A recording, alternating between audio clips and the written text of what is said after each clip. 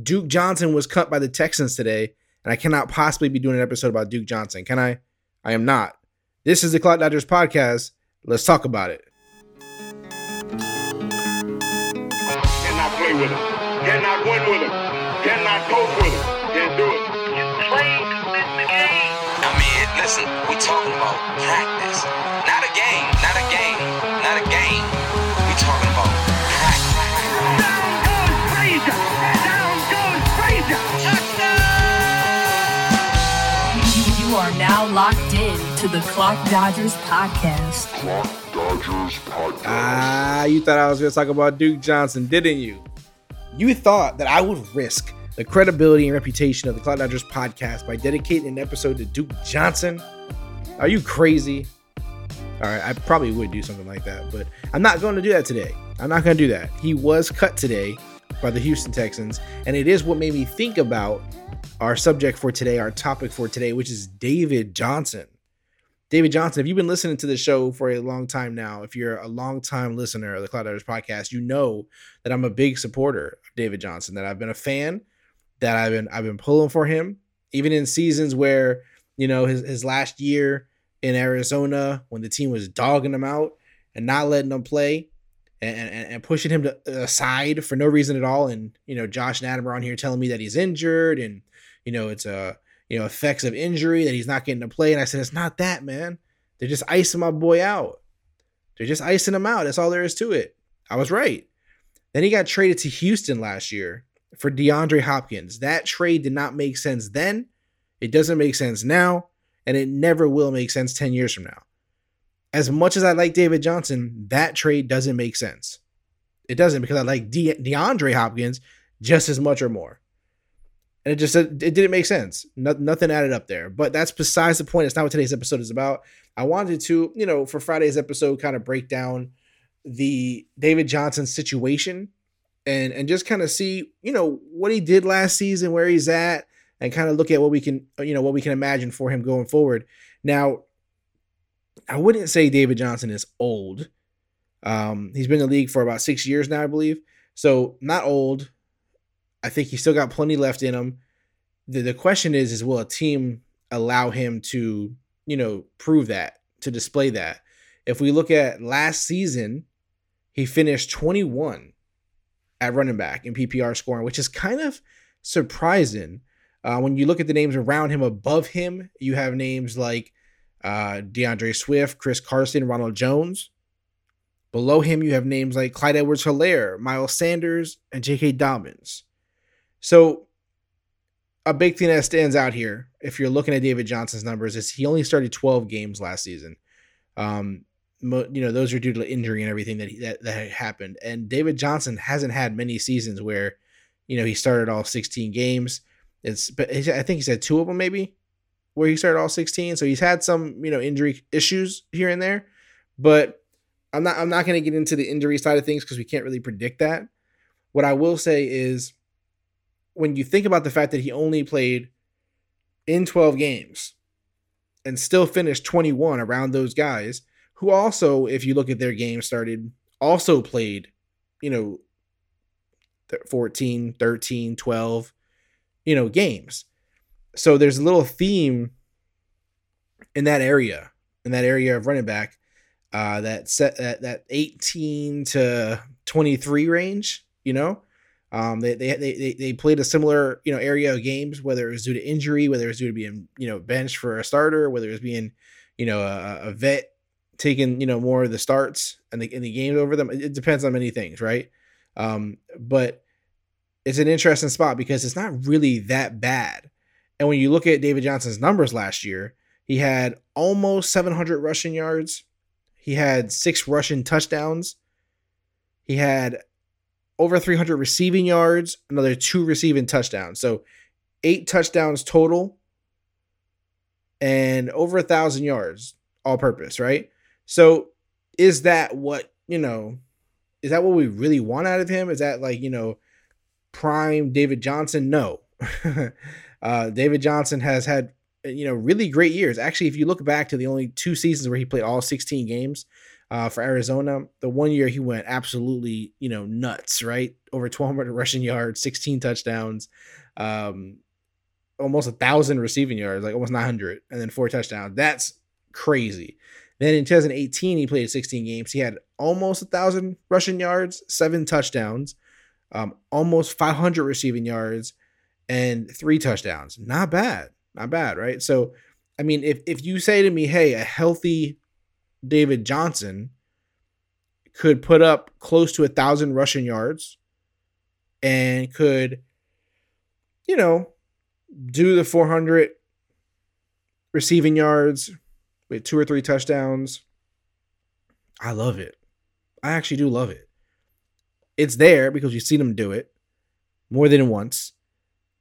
He wasn't crazy off last year. I mean, those receiving numbers were pretty decent. He didn't have a lot of receptions, like compared to past seasons where those big years he had 80 and 50. He only had 33 receptions last year, so it was kind of that was a bigger difference in comparison. And obviously the totals are different because he didn't play 16 games. But the thing with DJ here is what's happening with his team, right? Like Deshaun Watson is trying to leave.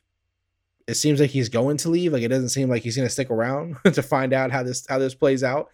There's a lot of new things happening there in Houston, and you have to wonder, like, are they going to keep David Johnson? He's going to have to take a pay cut, no question, if he wants to stay. And you got to figure, is he going to stay? If he doesn't stay in Houston, it might be the worst thing for him if he leaves, because I don't know if I'm going to be as comfortable in any other position, any other team for him, that I feel like that team is going to give him the reins. Like that team's going to give him all the carries.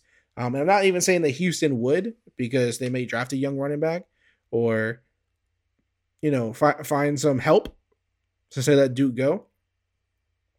But the situation for the team is just kind of, it's iffy. It's in a weird place. And so this is one that you're going to want to wait and see on how this plays out. But before then, this is your window. If you want to acquire David Johnson, now would be it. Because if you wait too long, the situation might get really good for him. Or he could get traded, and when he gets traded, it doesn't matter whether the situation is better or not.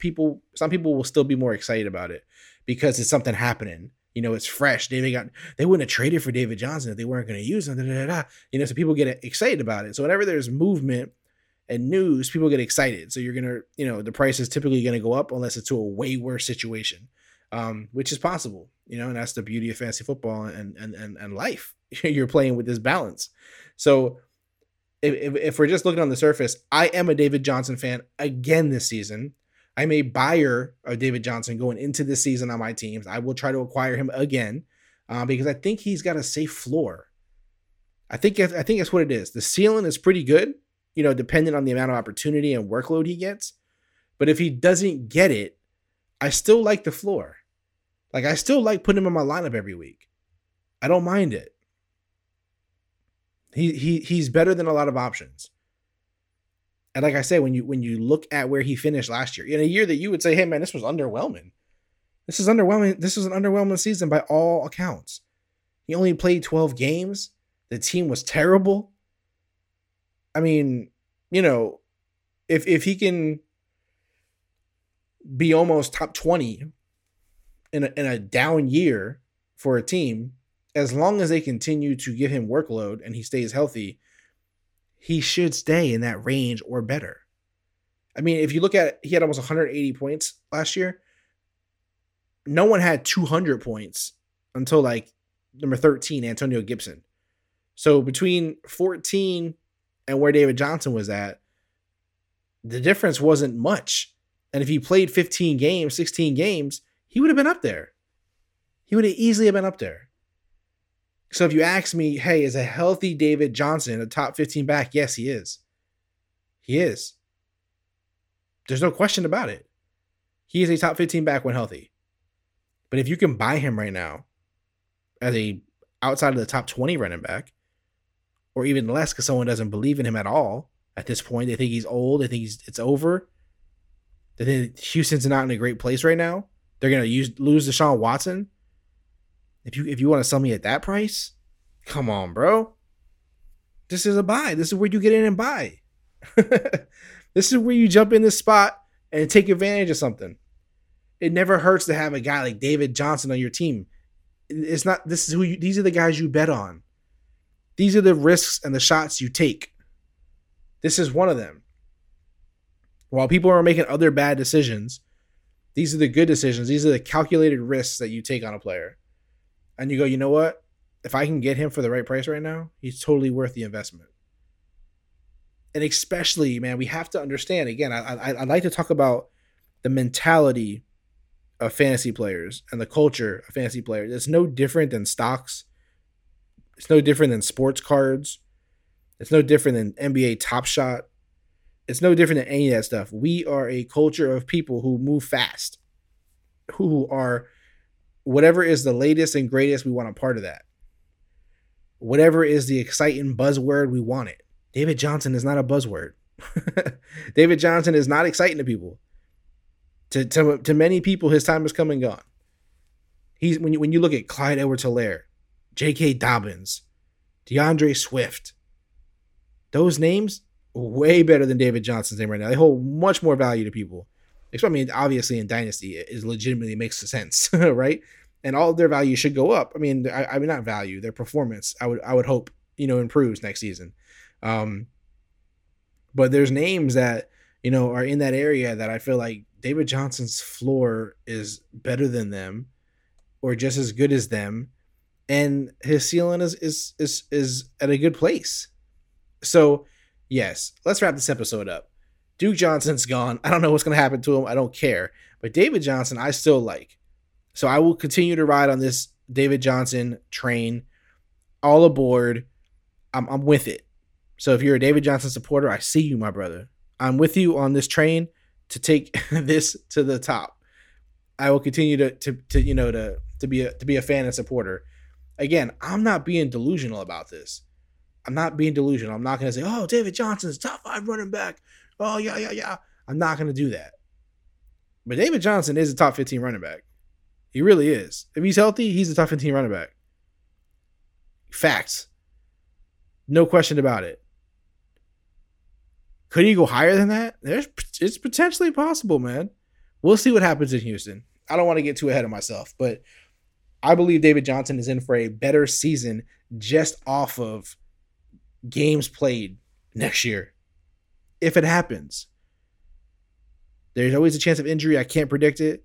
And there's always a chance that his situation changes altogether.